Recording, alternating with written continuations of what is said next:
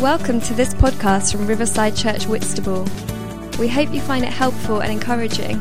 If you would like to find out more information about us, why not check out our website at riversideuk.org, our Facebook page, or follow us on Twitter at @WhitRiverside. But we've come to the end of our Colossians series, the final 11 verses we're at today, which is called in our Bibles, sometimes called the final greeting. Have we enjoyed this letter so far? Yeah? Great, okay, that's as good a response I'll get. We've enjoyed the letter so far. Hopefully we've been genuinely challenged by this letter. I think there's so much to this letter. There's so much we can get out of this letter. And I also think the letter to the Colossians is such a relevant letter to us today. And hopefully you get why we called this series Now. Because the letter, the crux of the letter, is all about Jesus's, the encouragement to the Colossians that Jesus' lordship should affect every single part of our lives today. That no human existence, no part of human existence remains untouched by the loving and liberating rule of Christ. And because of this, we are invited to live in the present, live in the now, as if the new creation arrived when Jesus rose from the dead. It's what this letter is all about. And this morning, as we conclude on this letter, I just want to reflect together on what we have looked at over the last few weeks, and then look at these final 11 verses. As I was watching last week back, so I wasn't here last week, but watched it, caught up on YouTube. As I was watching last week back, there was something that Simon said that really stopped. I had to pause the YouTube. I had to pause and rewind and hear it again and see what Simon was saying. Something that really hit me. Something that I thought was really challenging. And it was this. He said, if no one asks you why you are living like you do, you are living wrong. If no one asks you why you are living like you do, you are living wrong. That is a really challenging thing to hear. A really challenging thing to hear. And in essence, as I was reflecting on that statement that I heard and thought, wow, that's a bold thing to say. As I was reflecting on it, I thought, actually, that's the essence of this book. That's what this letter is all about. Because the letter is explaining that Jesus has lordship over earth today. And that his lordship should affect every single part of our lives. It should change who we are, and it should change how we act. And as we've looked through this letter, we've looked at the pressures that the Colossians were under, haven't we? The first pressure that Paul was aware of was the one for the Colossians to commit to the Jewish laws. That following Jesus meant they had to do what the Jews do. They had to get circumcised. They had to not eat certain things. They had to do what Jewish people did. And we've looked quite a lot, I think, at that. At the idea that the pressure that we have to add something to Jesus in order to be a proper Christian. But there's another pressure that I think we've touched on slightly less in this series, that Paul was really aware of when he was writing the letter. And this other pressure was that Jesus, yeah, that's fine, worship Jesus, but worship him alongside the Greek and Roman gods. There was a pressure to simply have Jesus as another God. A pressure that Jesus would be an addition to their lives. And I think both these pressures are really relevant to us today. And as we've gone through this letter, for me, I've reflected on both those pressures, and I've thought, actually, they're things that we see so often today, either feeling like we need to add something to Jesus, or feeling like Jesus should be simply added to the other things we do in our lives, that Jesus is just an addition to all these other things. But this letter is all about Paul saying to the Colossian church that both these approaches, if you give in to these pressures, both these approaches involve compromising your faith. Both of these approaches, if you go with Jesus being an addition to the other things or having to add something to Jesus, both of these approaches are compromising. Because in Christ, Paul says in this letter, we are brought to fullness. In Christ, Paul says in this letter, we have absolutely everything that we need. And if we are in Christ, because we have everything we need in him, if we're in Christ, every single thing about us should be affected. If we're in Christ, Colossians says, our whole life should be affected. How you spend your time should be affected. How you treat people should be affected. How you spend your money should be affected. How you live in your house should be affected. If we are in Christ, everything about us should reflect that. And it begs the question, if you aren't different because of Christ in you, have you really let him in? If you aren't different because Christ is in you, have you really let Christ in? See, as I was reading through this letter again this week, I thought, actually, there's a real danger for us. There's a real danger for many of us, especially those of us who have been in and around the church for a long time or have been brought up with Christian family. There's a danger that we call ourselves Christians simply because we don't really know any different. We call ourselves Christians because we've always been Christians. We call ourselves Christians because we do Christian-y things. We go to church and we sometimes read the Bible and we do things that Christians do, yet we never actually allow Christ into our lives.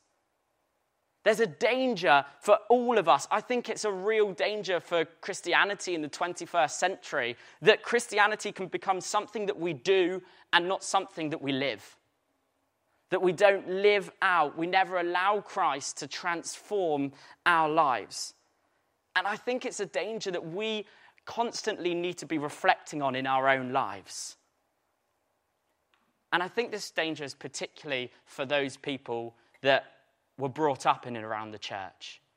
For those that have been in the church for a long time, for two main reasons. Firstly, because familiarity breeds contempt, right? Coming to church can almost become part of routine. Midweek we go to work, on Saturday we watch the football, and then on Sunday we go to church. It can become just part of the routine, something that we do, an addition to our lives, in addition to all these other things that are a part of living. And then we can come here and we can chat before the service, and then we can sing a few songs, and then we sit down in our seats and we half listen to a sermon whilst kind of daydreaming about the rest of the week, and then leave this place and nothing changes. It's so easy to do. I've done it for so much of my life, and I do it so often, I know. We can leave this place after spending time with God the exact same as how we came. And even sometimes if we come away thinking, wow, that was challenging, or wow, that was interesting, or there was something in that today, the reality is, a very small percentage of us will go away and do anything practical about it. And this isn't me having a go at anyone because I do it myself. It's just the reality. The reality is that so many of us do church. It's something that we do, but we don't change from Christ in us. We don't reflect on it when we go home. We don't allow Christ to affect every single area of our life. See, I wonder how many of us remember what Simon said last week. And I remember how many of us, I wonder how many of us did something practical about it this week. I think it's a real challenge because we live such busy lives. We live such busy lives. There's so many things going on that we can so easily fit in church, fit in Christianity, fit in following God with all the other things that we do. It's so easy for Jesus to become a part of our lives, something that we do. And the other reason why I think this danger is particularly prevalent for those that were brought up in and around the church is if you were brought up with family following Christ, if you were brought up in an environment where maybe your parents follow God and your parents brought you to church, it can be so easy for us to allow those two things to link so much that our family carry our faith for us, that our parents carry our faith. For so many people who are brought up in and around the church, family and church can become so interlinked that they can't really separate. Faith and family get linked so much together, and on its own, that's not a bad thing, but it's only okay if we take ownership of our own faith. Because there comes a point where we need to decide, and I think this is what the letter is all about. There comes a point where we need to decide, do I actually believe this for myself?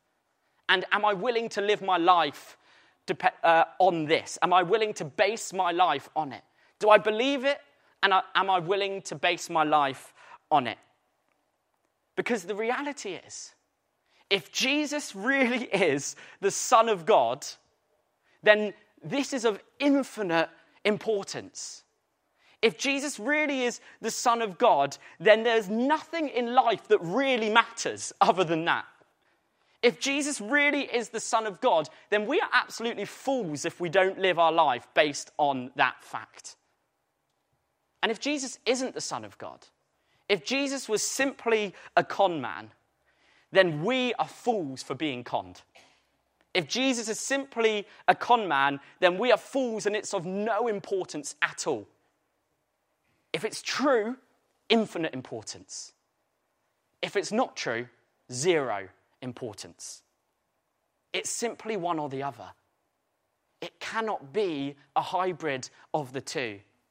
It simply cannot be, yes, Jesus is the Son of God, and now I'm going to live my life the exact same I would if he wasn't. Yes, Jesus is the Son of God, and now I'm going to get on with my life now I know that fact. It's simply one or the other. If Jesus is the Son of God, it has to affect everything about who we are.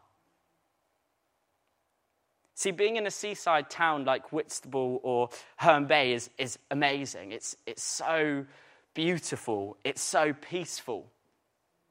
But if we're not careful, I think that we can get swept into seeking comfort in all areas of our lives, and that includes our faith.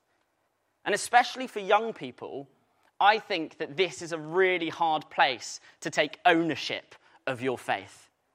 Because if you're living in a city like London, Manchester, or Bristol, you'll be constantly meeting people from different backgrounds. You'll be constantly being asked about yourself, about what you believe, about who you are. And in those places, you have to make a choice because you're going to be asked on it. You need to know where you stand. You need to have an answer to those questions. Who are you? What do you believe? Those questions are being fired at you all the time, and you need to know where you stand. But I think we're rarely challenged in the same way in seaside towns, in quieter places.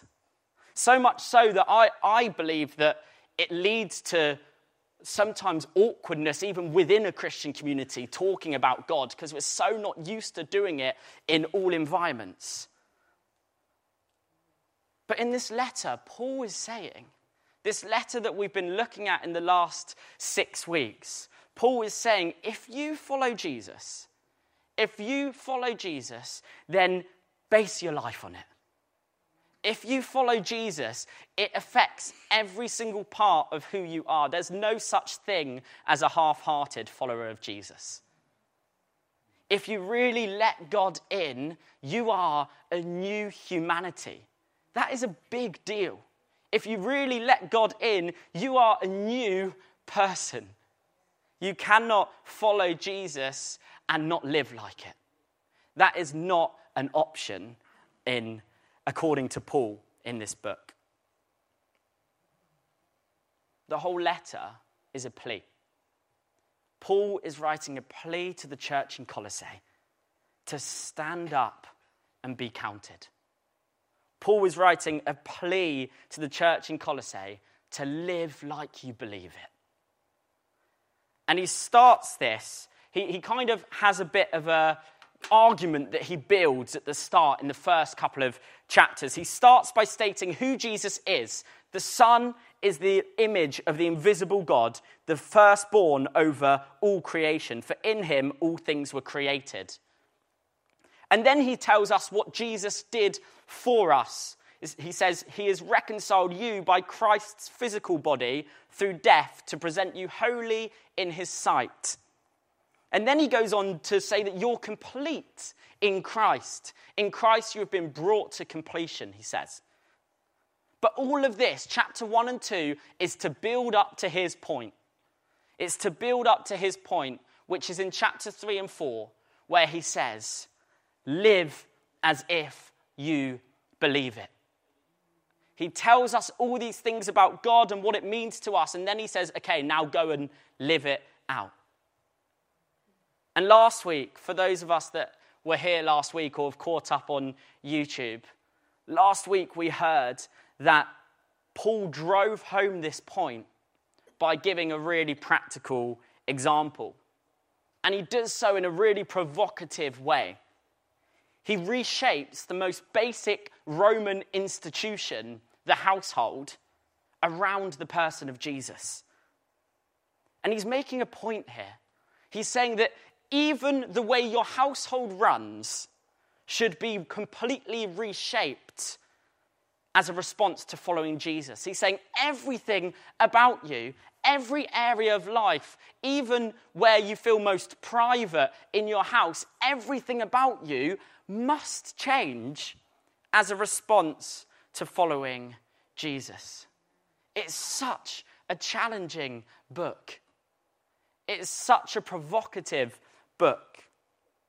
And it leads us nicely into this final section where we find ourselves today, the final section of the letter, which in our Bibles might be called the final greetings. It's chapter 4, verse 7 to 18. And I'm going to start by reading the first 3 verses. It says this. Tychicus will tell you all the news about me. He is a dear brother and faithful minister and fellow servant in the Lord. I am sending him to you for the express purpose that you may know about our circumstances and that he may encourage your hearts. He is coming with Onesimus, our faithful and dear brother, who is one of you. They will tell you everything that is happening here. Now, to be honest, if I was reading Colossians at home, if I was reading it in my quiet time, this is the kind of section, this final 11 verses, that I would skip through. It's the final section that I'd be like, all right, on to the next thing. Because on the surface, it seems really boring. Paul was telling the Colossians about the people who are reading out the letter to them.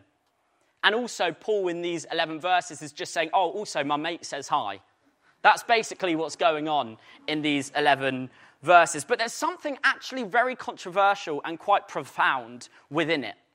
There's something a lot more going on in here. If anyone knows their Bible very well, much better than I do, as soon as they read this, the name Onesimus would have jumped out of the page. You'd be thinking about the background of Onesimus. Because the background is Onesimus, who accompanies Tychicus with this letter. So the two of them come and read this letter out to the church in Colossae. Onesimus was a slave, a former slave to a man named Philemon, who was a key member of the Colossian church. So with Tychicus comes this former slave, Onesimus. But not only was he a slave to someone in the Colossian church, But we read in the book to Philemon that Onesimus actually escaped his slavery. So he'd escaped the house of Philemon and he'd ran away. And this was a crime worthy of imprisonment. This was a pretty big deal. He'd escaped what was seen as his duty, and he'd escaped the Colossian church and had fled from them. But we see here that in verse 9, Paul calls Onesimus, our faithful and dear brother. Even more than this, in the letter to Philemon, Paul says, receive Onesimus no longer as a slave, but as a beloved brother. See, this is super radical in this moment because Onesimus should be going to prison. Onesimus should be paying the debts for running away from slavery. Onesimus should be in big trouble right now. And Paul is saying, no, receive him no longer as a slave, but as a brother. Do not punish him for what he did. Just receive him and love him. See, this is so radical, and I think it's quite hard for us today to quite understand the magnitude of it because we don't see this kind of situation in this way. And as I was thinking about it, the closest thing that I could think of would be if someone came to Riverside and smashed up our building, stole the money and ran away, and then months later came back holding a letter that said, by the way, I'm coming back to be part of you, welcome me, and don't make me pay for any of the damages, let me keep the money, and let me be a part of your church. And if that happened, I would be fuming. I would be like, that is so unfair. Where's the justice in this? Why are we not making him pay for what he did? Why are we not making him give us the money back at the very least? But Paul is making a point here. He's finishing his letter with a bit of a bang. He's finishing his letter by making the point in the most provocative way he can. He is saying that Jesus is the master. Jesus is the ruler. See, Onesimus was a slave to Philemon, but now he's a servant to Christ alongside Philemon. He is now your brother as you both live a life together devoted to God. This is such a radical thing to be saying to these people. And when I see things like this in the Bible, when I see things that are so radical, that are so contextually radical, I find it sad how the church has a reputation for being so behind the times. I find it sad how the church, how Christians have portrayed the Bible as an out-of-date book. And I have no idea how we've managed to do this because this book is so cutting edge that looks at the person of Jesus who was so radical in seeking justice and in loving the unloved. This book that includes letters like the letter to the Colossians that seeks to change culture for the better, to stop the home being a place of patriarchy and abuse, to stop the abusive nature of slavery, to treat all as equals, no matter the circumstances. How could this be misunderstood so much as being outdated? How can this book look so outdated to so many people? How have we as the church allowed that to happen over hundreds of years? See, I really believe that the church should be leading the charge for equality, for inclusivity and justice, because that is what Jesus did. And that is who Jesus is. And when Paul is reshaping what the household looks like and how slaves should be treated within that setting, he is reshaping it in order that Christ would be the ruler now. And I think the hard truth is the reason Christianity no longer leads the charge in justice and morality, and please don't be fooled into thinking Christianity does lead the charge in that in the world. The reason we no longer lead the charge in those things is because we've become far too static. The church has become far too static. See, Paul here is challenging the norms of Roman society in this letter. He's saying, what does it look like to allow Jesus into every area of our lives, into every area of society? What does it look like to let Jesus rule in every area of our life? And the context he was in, where family life was ruled so much by patriarchy, where slaves were the norm, Paul radically challenges this picture. But it's our job as the church to continue letting Jesus in. It's our job as the church to keep allowing Jesus to rule in our lives and to consider, what does it look like today? What does it look like in my life? What does it look like in today's culture to let the love of God into every single area? What does it look like today to allow the love and rule of God into every single area of our lives? See, I think for far too long, for Christianity, it's been looking back at what Paul said, looking back at it and thinking, oh, that's nice. I guess Paul here is setting the parameter. Oh, that's nice. I guess Paul was showing us how we should act in this way, how we should respond to slavery and how we should do these things. But I think there's also a case of us continuing doing what Paul did. There's a case for us to continue in the vein that Paul started, to constantly ask God to reveal to us how we can live a life in the way that puts Jesus as the ruler in all areas. And with Onesimus present, and the church in Colossae, and particularly Philemon himself, the church in Colossae and Philemon are given the opportunity to live this out, to answer the question, will you let God rule in every area of your life?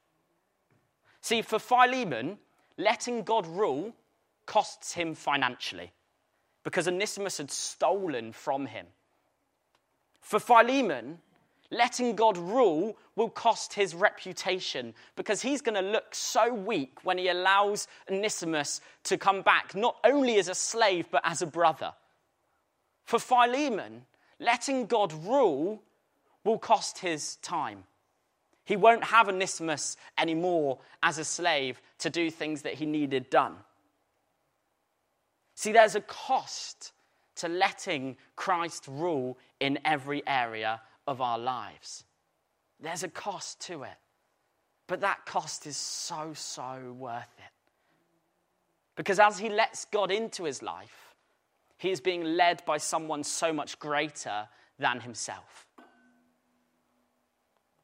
Paul then concludes this letter with greetings and instructions for those that he was doing ministry with. And I'm going to read the final 7 verses, verse 10 to 17, that say this. I'm going to try to pronounce the names as well as I can because they are horrible.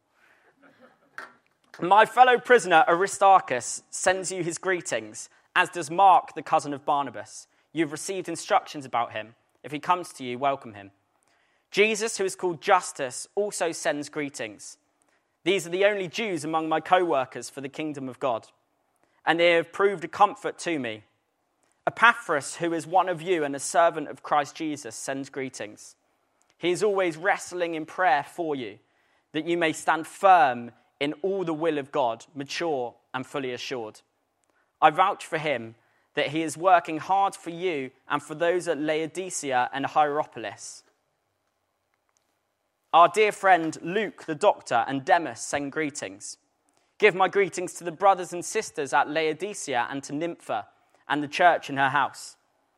After this letter's been read to you, see that it is also read in the church of the Laodiceans, and that you in turn read the letter from Laodicea.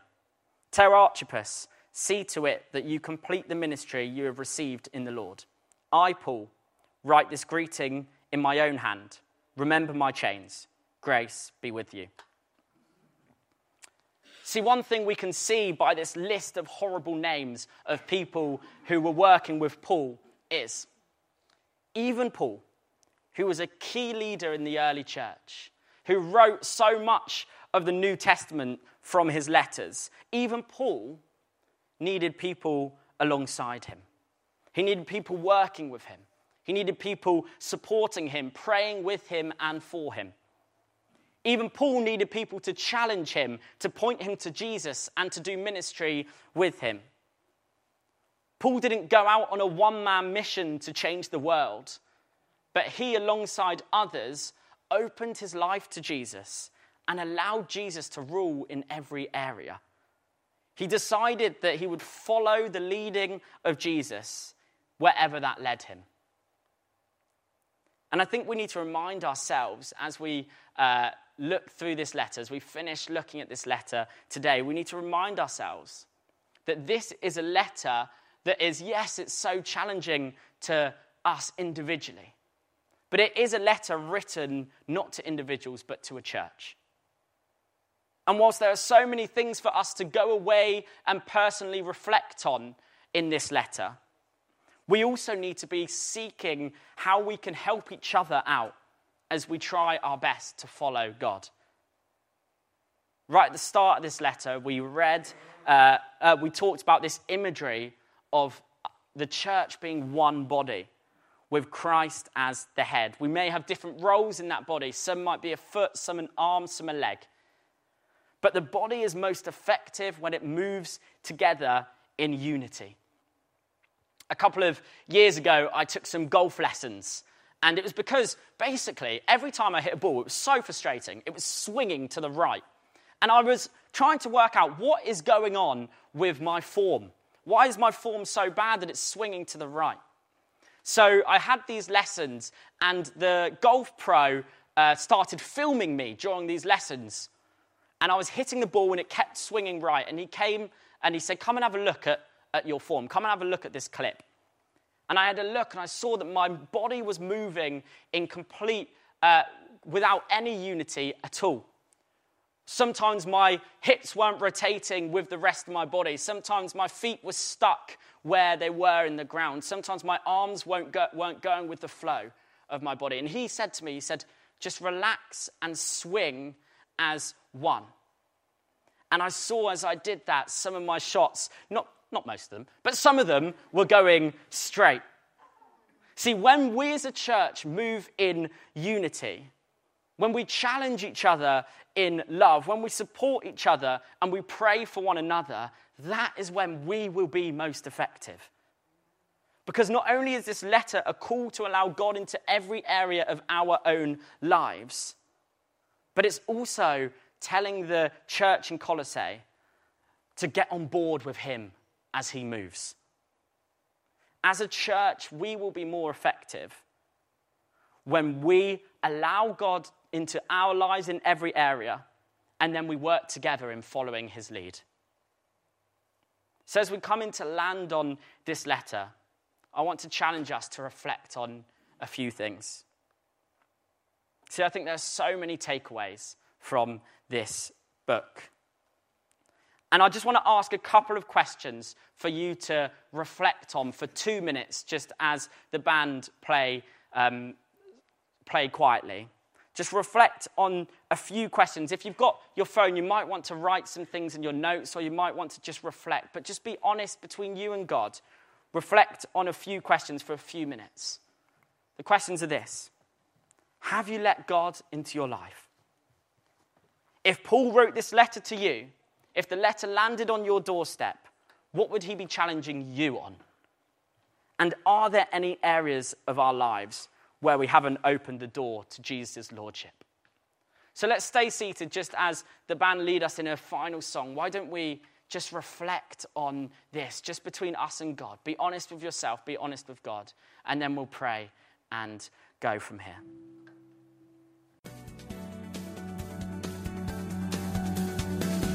Thank you for listening. If you would like to contact us about this talk, to hear more, or to find out about Riverside Church Whitstable, then visit our website at riversideuk.org. Also, you can contact us through our Facebook page or tweet us at @WhitRiverside.